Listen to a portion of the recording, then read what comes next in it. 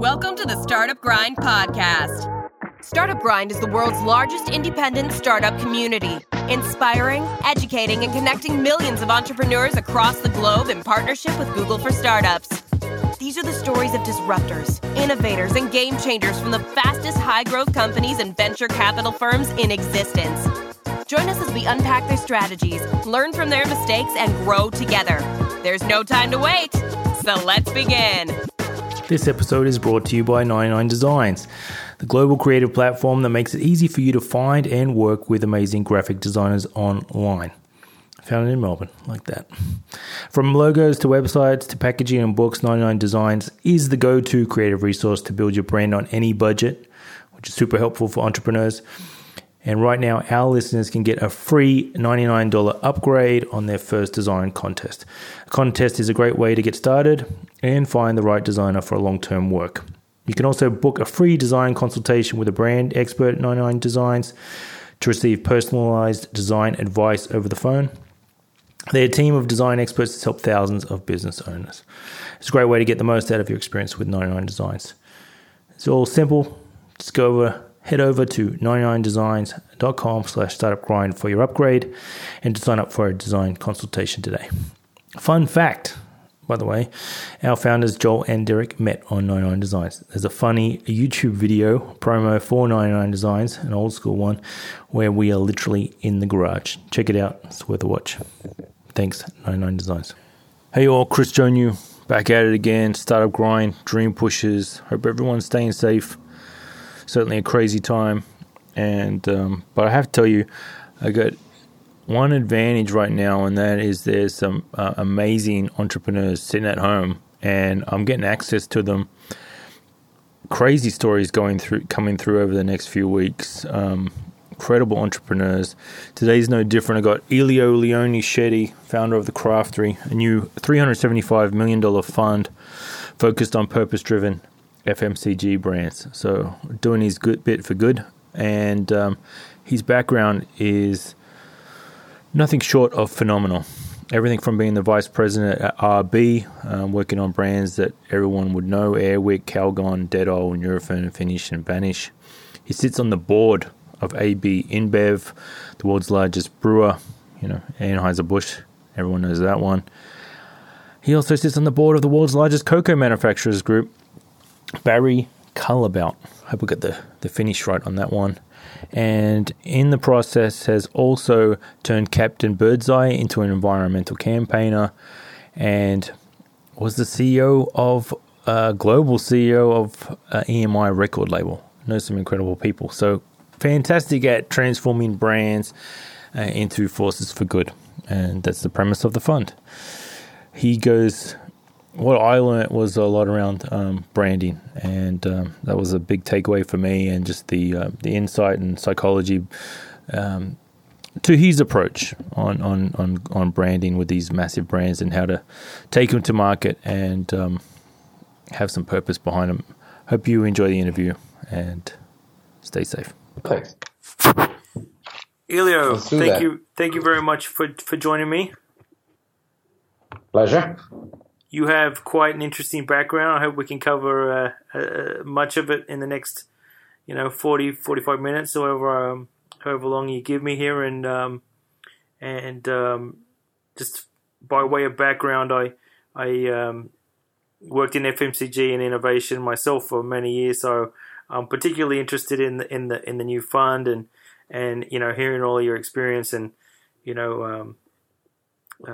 all the fun stuff you've done, because I see EMI in there as well. So if I could, it was a fun ride. Sorry, it was a long, fun and intense ride. Yes. So if I could go back a little bit, and I usually start with the question, was there a mother or father that was an entrepreneur? So my father was an entrepreneur. He was a property developer, but did it in a sort of entrepreneurial way, if you want, in Rome in the 60s and 70s. And what you were just around that and kind of inspired by that, or did he bring you along to kind of learn the the family business. What was that kind of experience like growing up? So a little bit of both. And I was going to add also, my mother was and is still alive and is a composer. Right. So the creative juices in the family, were running. Yeah. I grew up in an environment in which there was a lot of intellectual curiosity and a lot of, searching for solutions and ideas. And I guess that, somehow as you grow up, you absorb some of it. Yeah, absolutely. And then, moving forward, and where, may I ask where you're taking the call from right now? So I'm taking the call from my home, where I'm in self-isolation, as about a quarter of the world, if not more by now. Yes. I have one corner of the house that is designed to be my office.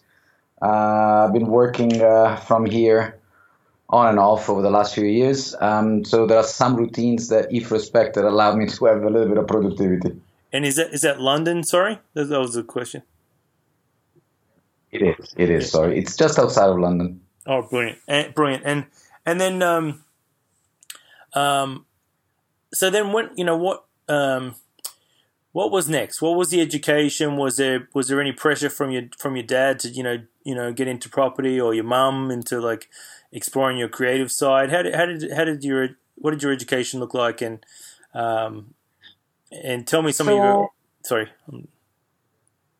Yeah. So from an education perspective, it was in Rome, except for a couple of years that during my secondary schools, around sort of 16, 17 years of age, was in Switzerland. But other than that, I grew up in Rome. I did also my university in Rome. I studied economics. I would say that there was not a pressure to do economics. It's always been sort of my interest in that space.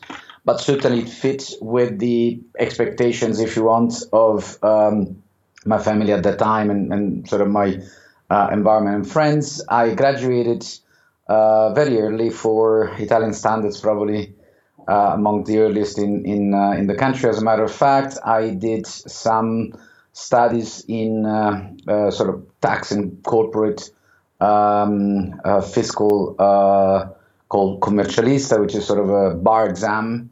And then I started to do something that had absolutely nothing to do with what I studied, because I received a call from Procter & Gamble saying, whether I wanted to do marketing with them. I had no idea what marketing was.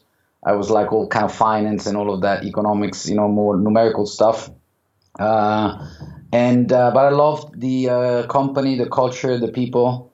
So I said, why not? And then I started a career that took me basically until today, about learning of consumers and brands, communication, people, attitude, preferences, all kinds of stuff that really spoke to me. And so I basically developed a career which was different than the major of my studies. Yes, absolutely. And Procter & Gamble, obviously, massive business, lots of brands there. So pretty good start to the career. Yeah, no, it was good fun, and I have to say that also Procter & Gamble at that time just made an acquisition of Richardson Vicks, and the time was very good, because there was a lot of energy to deal with these new smaller brands and to retain some of the entrepreneurial spirit as we were integrating into the larger companies. And there was a hub of people, that came out of that sort of Rome, Procter & Gamble time, which is quite amazing. I mean, we were, I don't know, maybe 8 or 10, and, one is now the CEO of Estée Lauder, one is the, LVMH, number 2. There are a number of others that ended up being CEOs and CFOs of, very large corporations around the world. So it was an interesting hub. Absolutely. And you sounds like you quickly got your head around the marketing and think about customers instead of all the all the finance and economic background that you got from university. It's a quick learning curve, I suppose. Yeah. Well, what happened is if you are. So I'm a strong believer that if you have the intellectual curiosity and the desire to learn, and you accompany yourself with people or organizations or environments that can provide the content, it's sort of a little bit like where magic happens. And so it was not as much a learning curve that it was driven by my, any particular, I would say, skills or capacity that I had, but it was that Procter at that time was such a great school of consumer obsession, of brand building, of discipline in thinking, of essential defining the essential, in processes and in teams. And I was really young and really willing to learn. And so it kind of, it just happened. And so I really developed a sense on understanding what is that link between brands and consumers. At that time I was working on anything between, let's say, laundry detergents and, upper respiratory tract, like Vicks VapoRub and stuff like that. So, nothing that, 20, 21, 22 years old would have personal experience of. So I was not a consumer. But at the same time, you see the sort of deeper link that different type of consumers groups have with the different brands. And so I just got fascinated by that unspoken relation that exists between brands and consumers. And I kind of really just worked on that from that moment onwards. And then, like, how did the career path kind of take off from there? So I started to move internationally in 1990. I have done 7 international moves since. I've done 5 years with Procter and then 17 years with Reckitt Benckiser. Reckitt Benckiser is the company really that kind of, we reciprocally formed each other. I feel that I have built a couple of the walls and certainly the company shaped me as well. So, it's the traditional sort of young marketers up to general manager, which I became when I was already with Benckiser, now Reckitt Benckiser. And I went through sales, general management. I've been responsible of production units and supply, then got into category management. I worked in 27 categories. Anything between depilatories and, condoms to laundry detergents, toilet bowl cleaners, and you name it. And those 27 categories really gives you a sense on how different are the type of bonds between brands and consumers, but at the same time, how similar are the approach with which brands are chosen in their respective category for different, attributes, of course. So I became, head of regions, head of zones, and then I've run for about 8 years the innovation program globally for Reckitt Benckiser, heading global marketing, global brands, R&D, media, and the whole innovation, defining a little bit the innovation rules for the company. A period of which I'm very proud because innovation have characterized Reckitt Benckiser's successes for many years. So, that was very rewarding. And also because it allowed me to group around me people with that sort of creative minds that generate a consistent flow of innovation, and you keep that energy flowing, and it really, quite a rewarding experience from many perspectives. Well, can we dig a bit deeper on that one? Because I don't want to kind of just, we've got lots of entrepreneurs, I suppose, listening. I'd love to just hear some of the challenges along the way. And it sounds like, perhaps there was even, this kind of cultural transformation that you were, tackling at the same time. So I'd love to hear, some of the highlights and the lowlights and some of the learning that came from those things.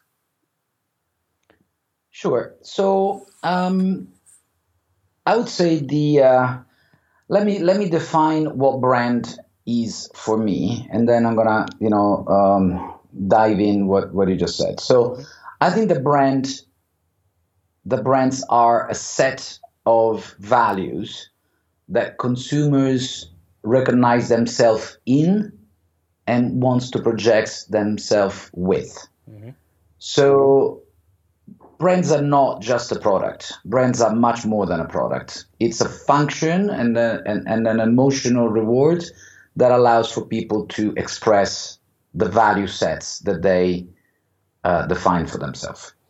If you look at it that way, then the innovation platform in which you grow brands is not anymore going from, a surface cleaner that now has, lemon scent, or, you add 20% cleaning power.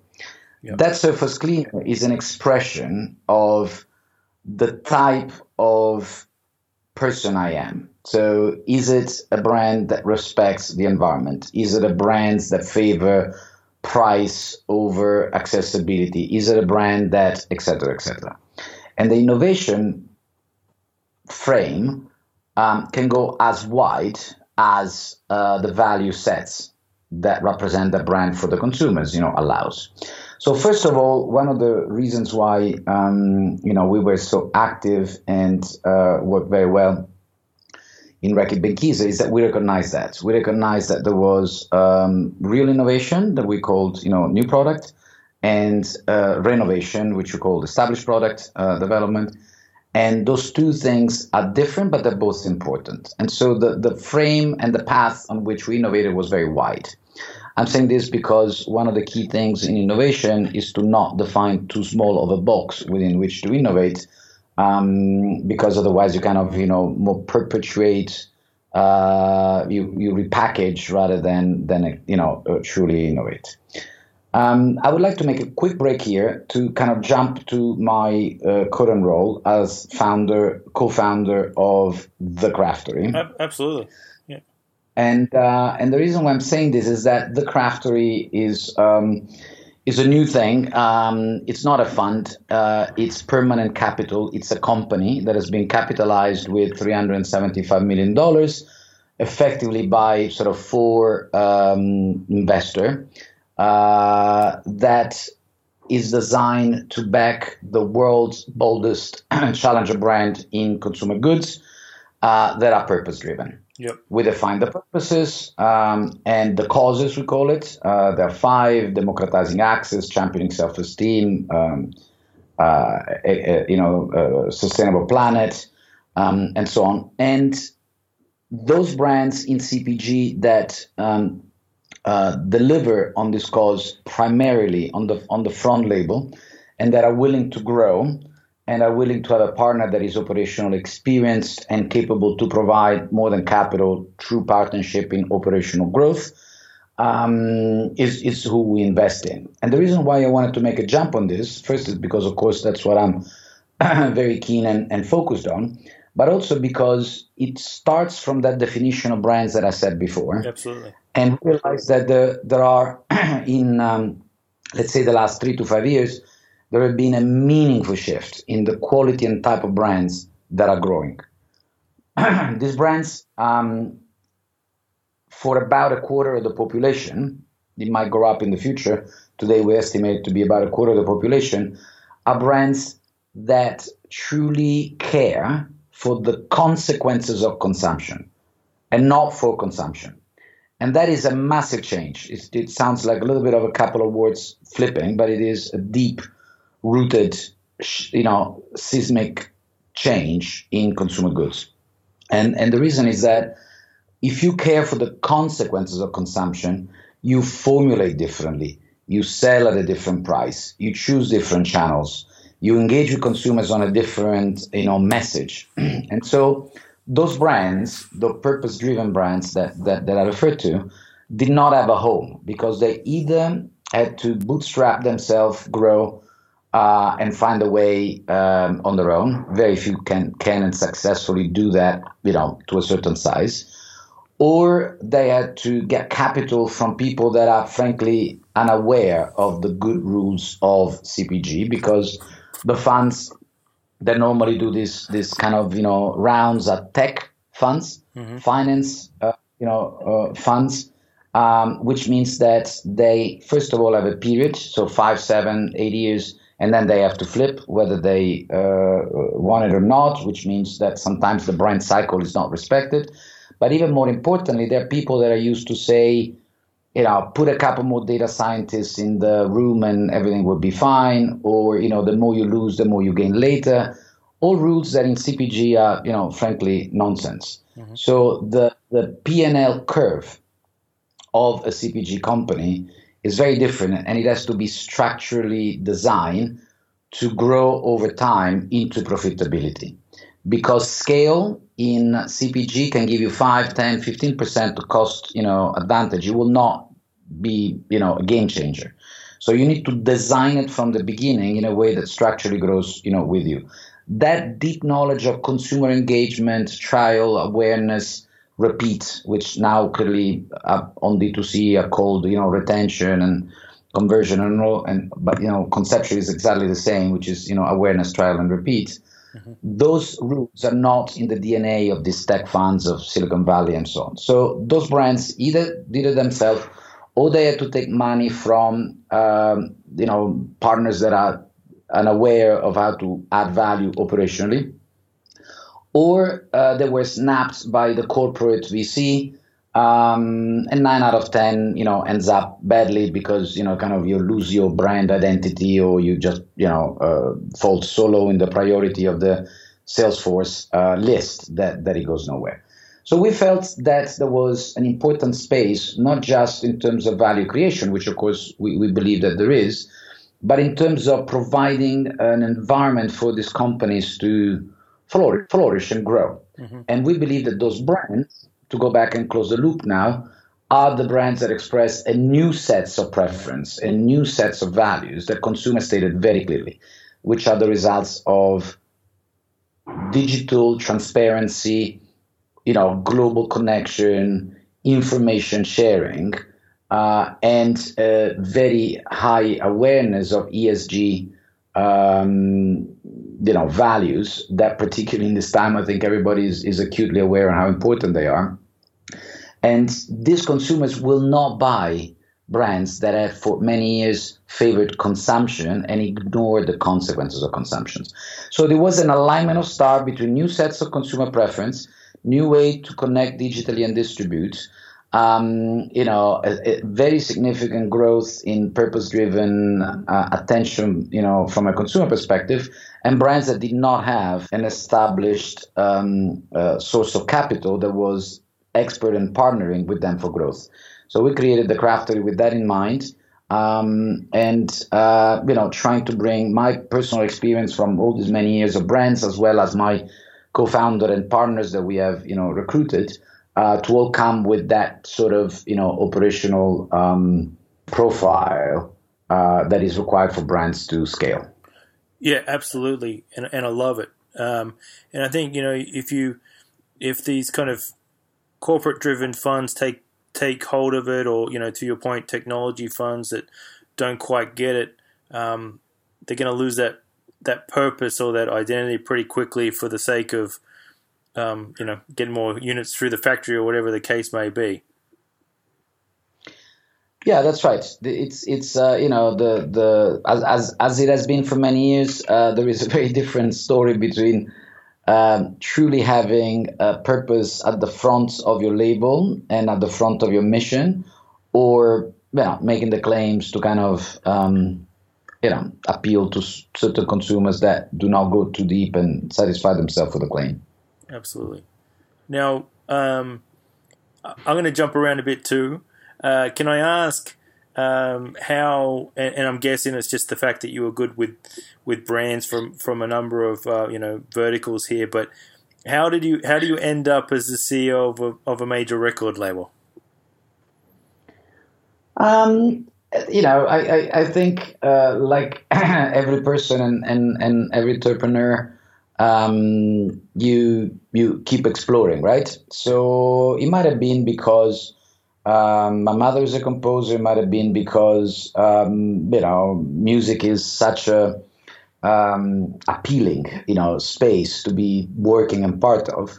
It might have been because I've been for 17 years in the company. I would say I've been ready to be the CEO for 3-4 years, probably before that. The CEO was very successful, was a dear friend of mine. And so, we clearly intended to stay. And so the combination of this, I got a call from the owner of EMI at that time, basically saying, I think that this industry needs discipline and consumer understanding. It is driven only by instinct, and there is no insight.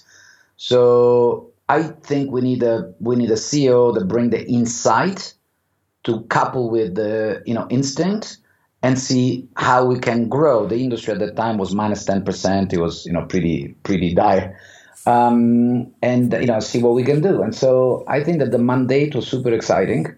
I was ready to take the CEO responsibilities for a global company.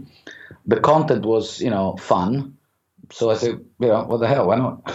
Absolutely. that's as simple as that. Yeah, absolutely. And then, obviously you got this kind of, individual brands of all the artists. And so was some of the, I guess, experience in terms of innovation applied, to artists as brands, or like what were there some similarities between the industries, even though you may not have known, may not have known it, or what was the approach like, going into music?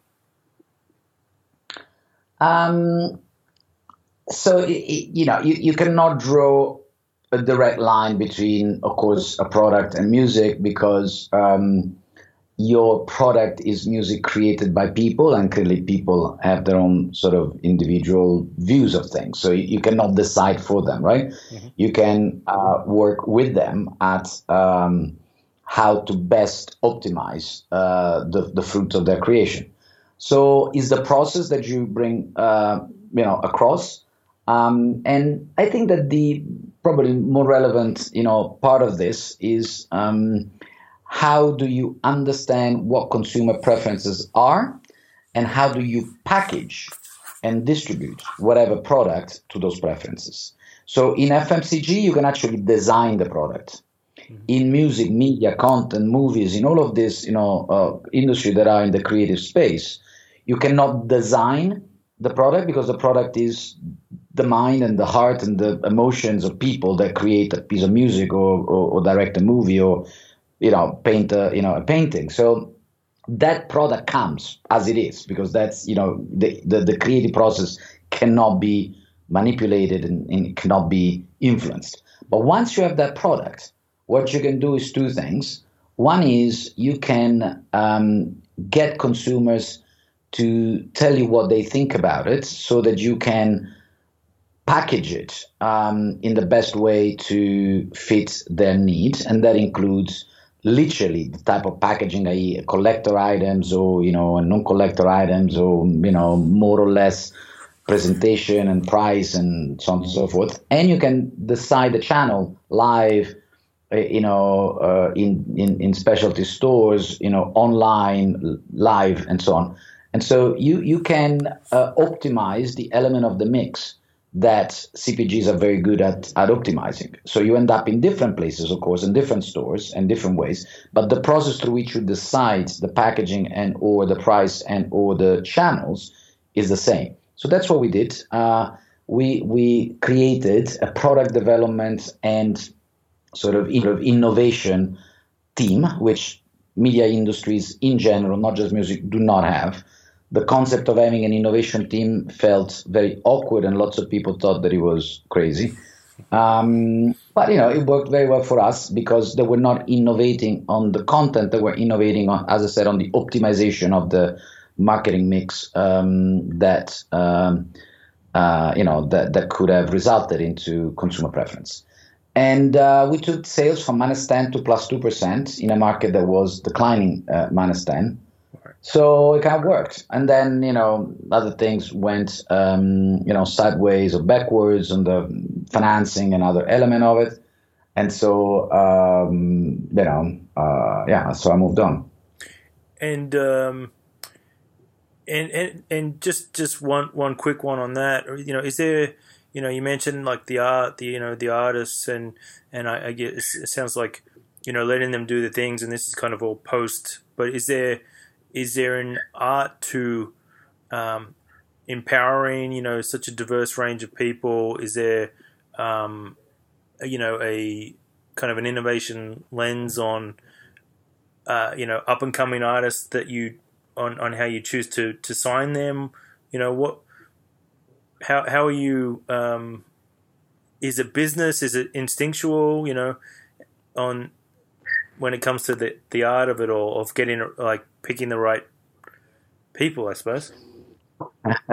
So it's probably the longest conversation we can have, and I'm sure you don't want to put the podcast on this. I'll give you a very short answer, which is the belief that golden ears make a difference in music. It's a wrong belief.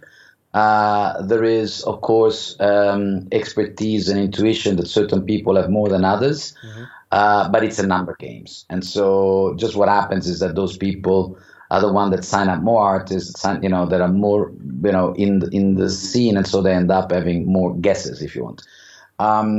The magic. Sorry. Kind of like investors. You have your wide kind of. Yeah. Yeah, that's right.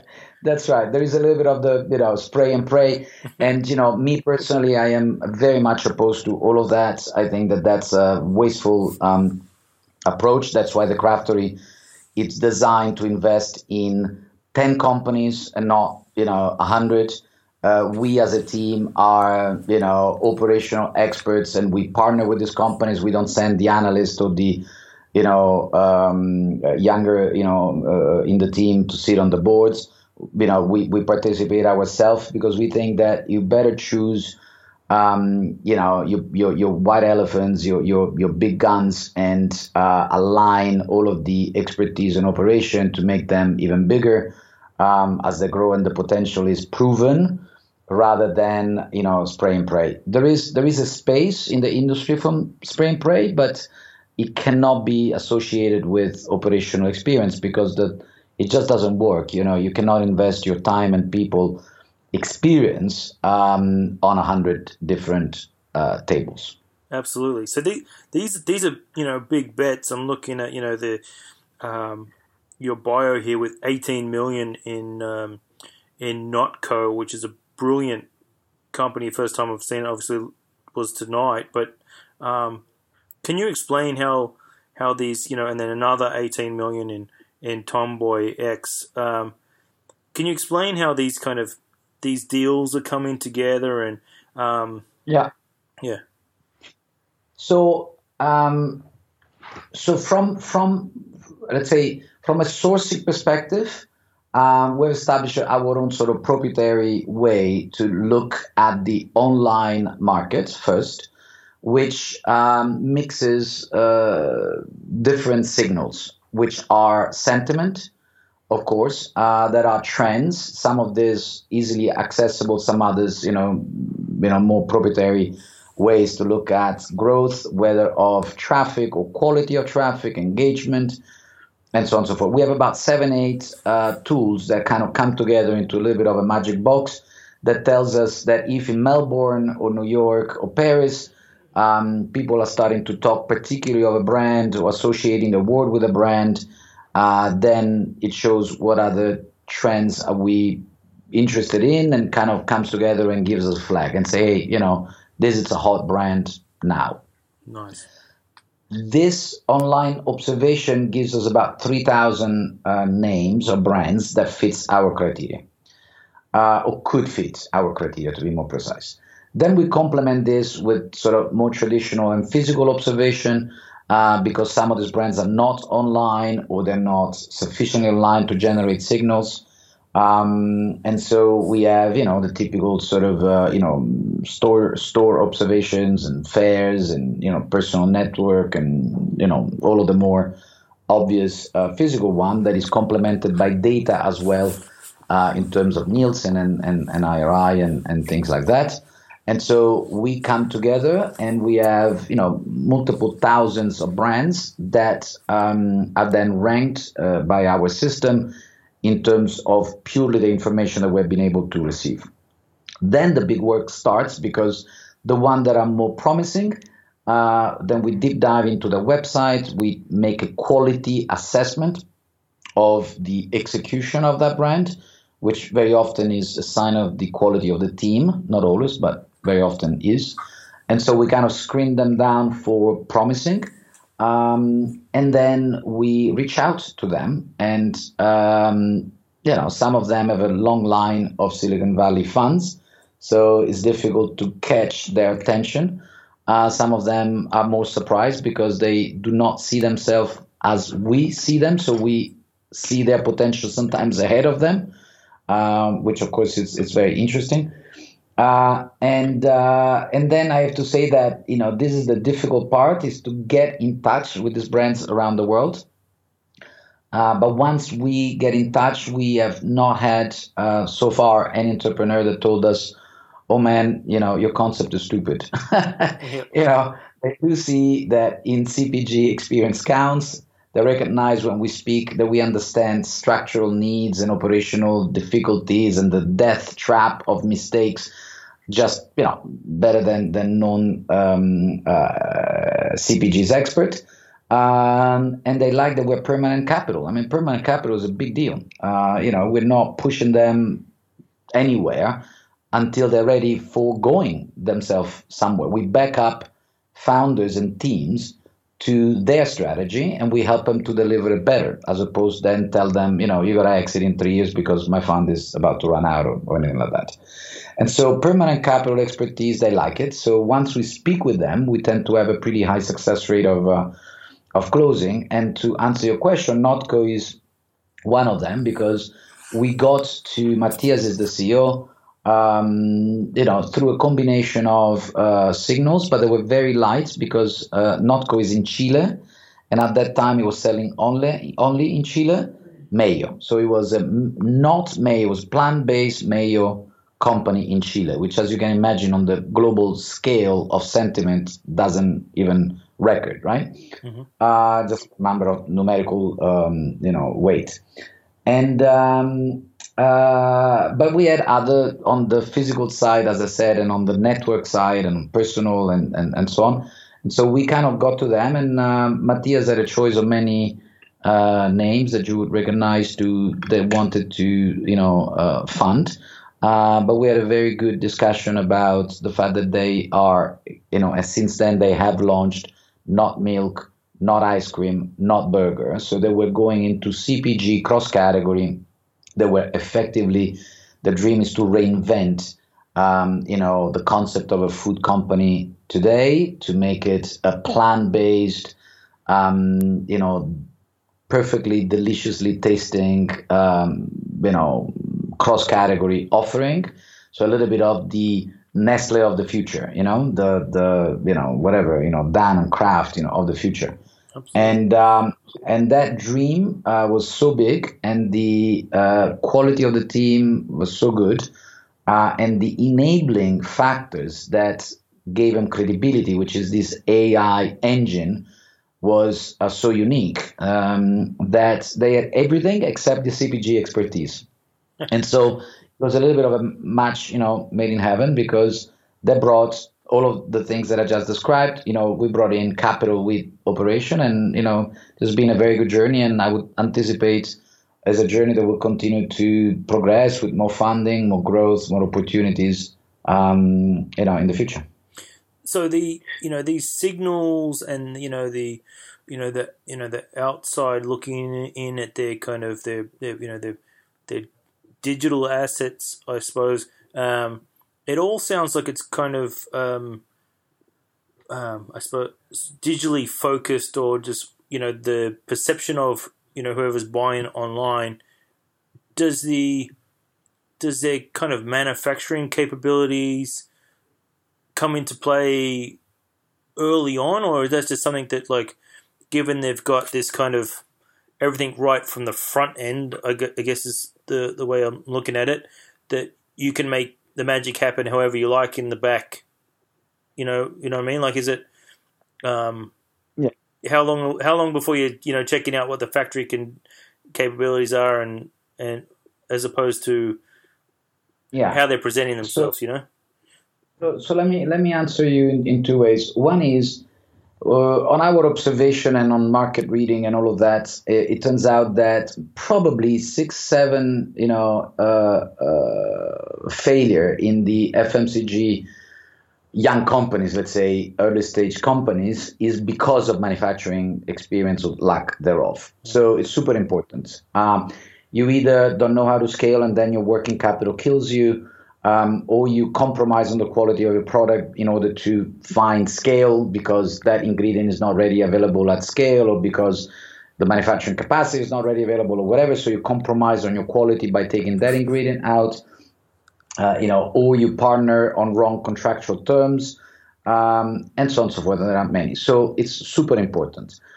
On the other side, the world has changed dramatically in terms of lowering the barrier for entry, and that's why the big companies, as you know, I'm on the board of a couple very large companies, and I can see that the barrier for entry has dramatically lowered, and so the new companies can have access to the right manufacturing, through TPMs or install capacity that is unused.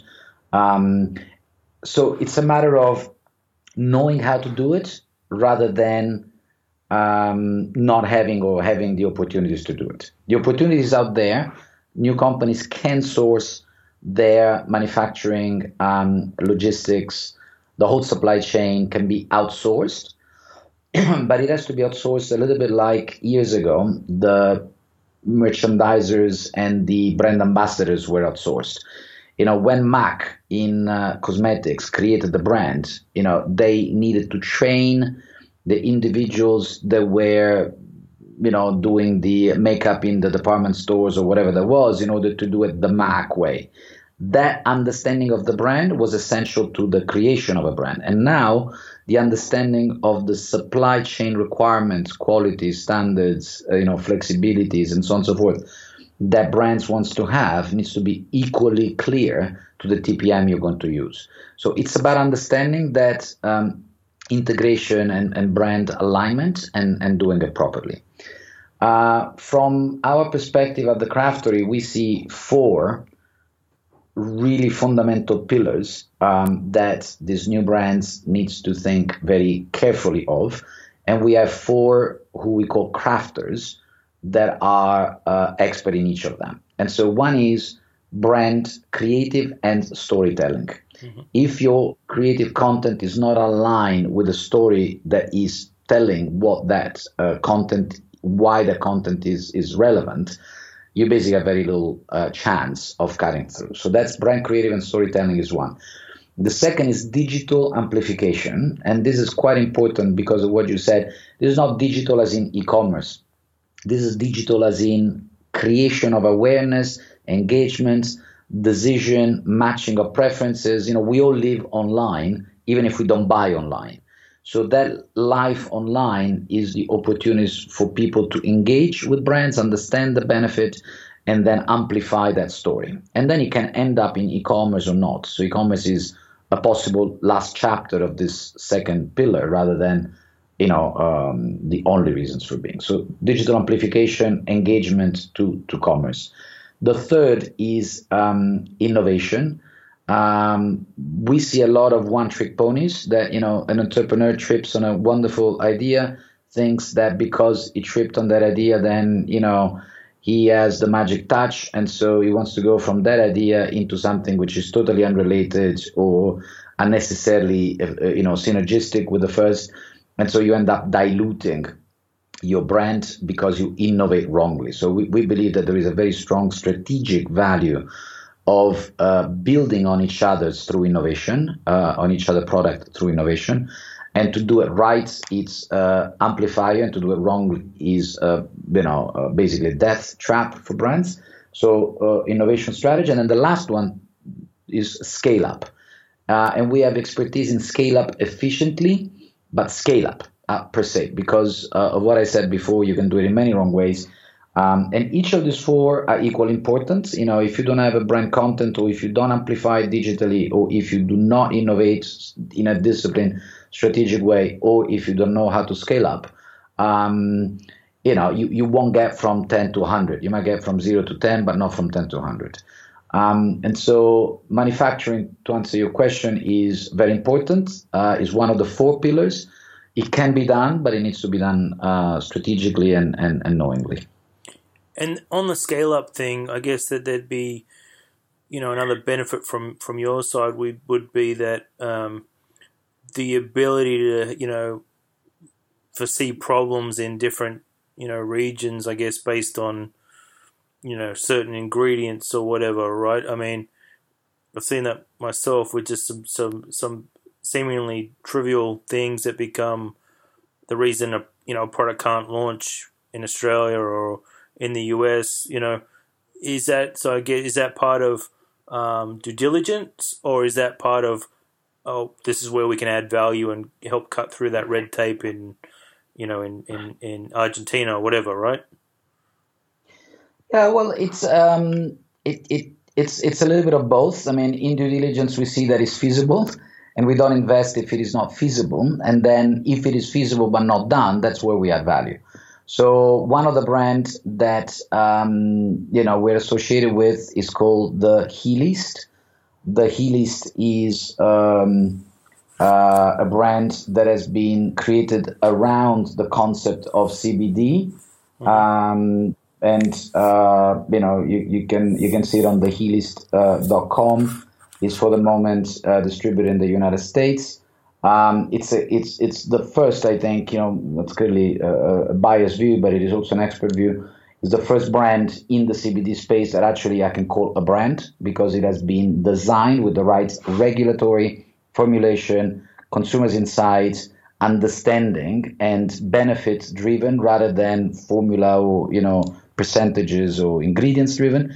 And it is not just CBD. There is lots of other good things that adds to the experience. So to your example, in creating this brand, in supporting this brand, we did all of that regulatory work of what's possible in Argentina or in Australia or whatever that is. We saw the general sense of consumer preference and regulatory direction going into a merging direction.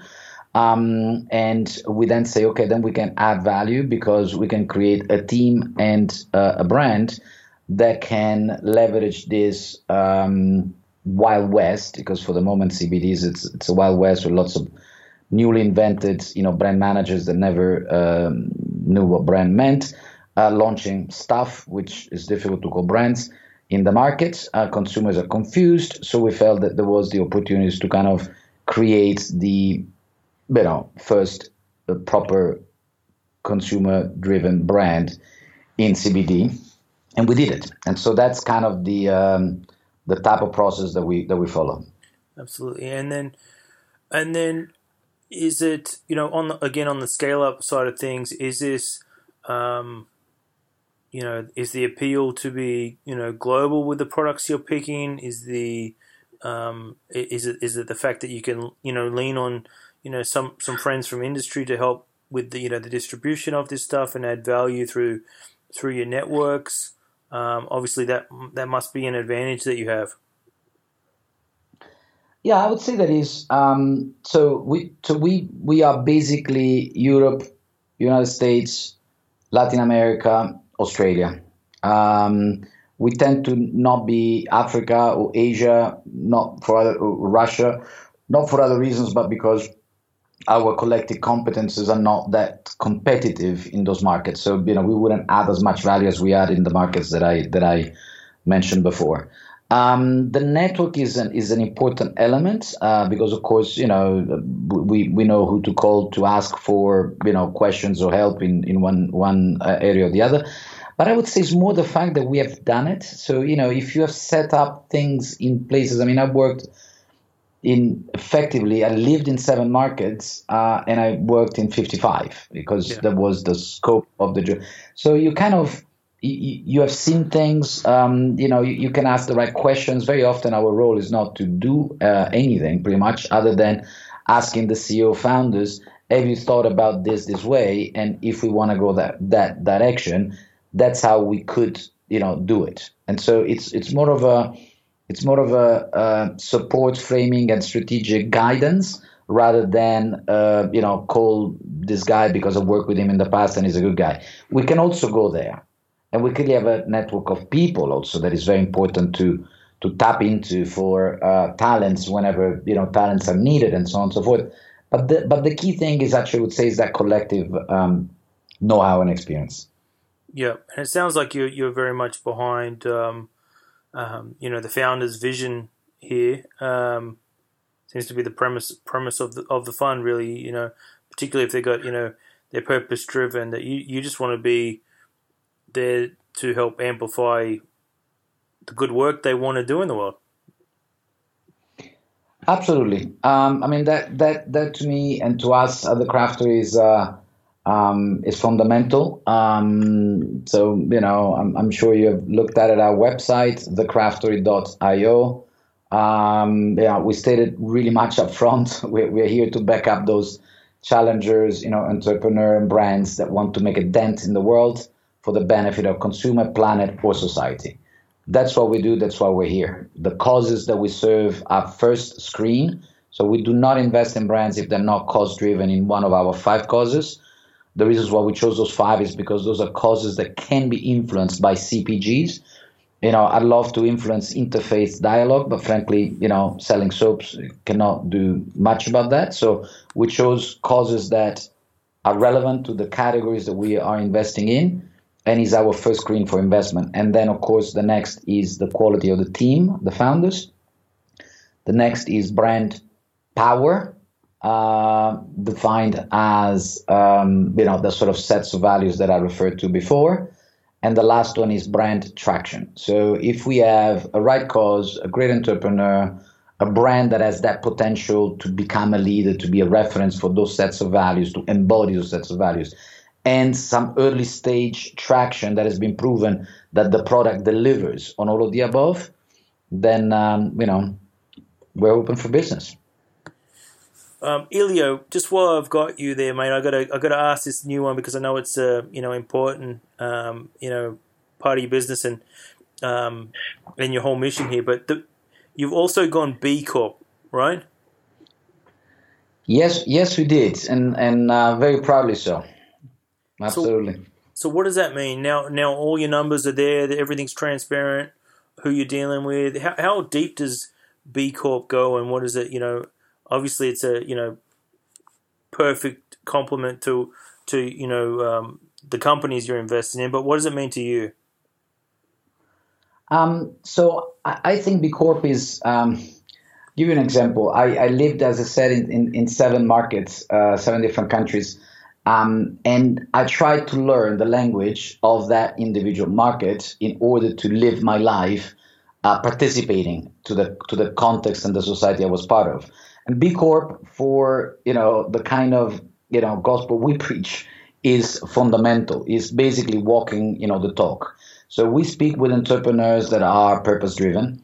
A lot of the entrepreneur refers to B Corp as their sort of common ground of understanding of the value that they hold high in their lives, and a lot of them are B Corp. And so for us to approach them and propose ourselves as partner to invest and not having put ourselves through the same standards, it felt a little bit equivocal. And so we decided that we wanted to use that same screen in order to have a conversation and to portray our choice and value sets to be the same as the companies that we want to partner with. So B Corp, we felt that it was the right signal. They're very good. They're very thorough. We have great interaction with the B Corp team. They basically have, dug into our numbers, into our, approach, into what we do, how we do it for about, 7-8 months. We have had to rewrite some of our articles of association because it was not as clearly stated as it should have been. So we did. The shareholders backed it up. We rewrote the articles to ensure that the ESG principles are clearly stated and the company committed to their delivery. We're just coming out now with the announcement that we're also B Corp. We're immensely proud also of the team at the Craftery that has, taken part and enabled and live every day those principles. And we're ready to walk the talk. Amazing. And just lastly, while I've got you, Elio, what's the market reaction been like? What is? I'm sure is there people knocking on your door and wanting to be, part of this now, and you're just kind of, mind blown kind of stuff, or what's the reaction been from the, all your friends and from the community at large, I suppose? I have to say, very fulfilling, very, very rewarding. Like all ideas, you kind of, you believe in them as you do it. And my co-founder and I have believed in it, from the beginning. But they kind of become true, and even more so when others, respond to it as enthusiastically as you do. And I have to say, the entrepreneurs, as they discovered, we're not even 2 years since we launched. So, the first year was just about creating awareness. And then as awareness was created, as our first couple of investments were done, we really had an incredible response from the entrepreneur community. And from a personal perspective, there has not been one of my, old or current colleagues in the industry, outside the industry, that, didn't recognize how relevant it is in these times, at these days, to have a purpose-driven first screening from an investment house. And then we are the first B Corp, by the way, to be exclusively CPG purpose first, investment house. So it's very exciting. Mate, I love it. I want to thank you very much for your time tonight, Elio. I hope we get some good entrepreneurs coming your way, and look forward to meeting you sometime in the future. Same here. Thank you very much, Chris. Bye-bye. Thank you for tuning in. To keep up to date with all things Startup Grind, visit us at startupgrind.com or join us at an event in a city near you. Until next time, chase the vision and keep hustling.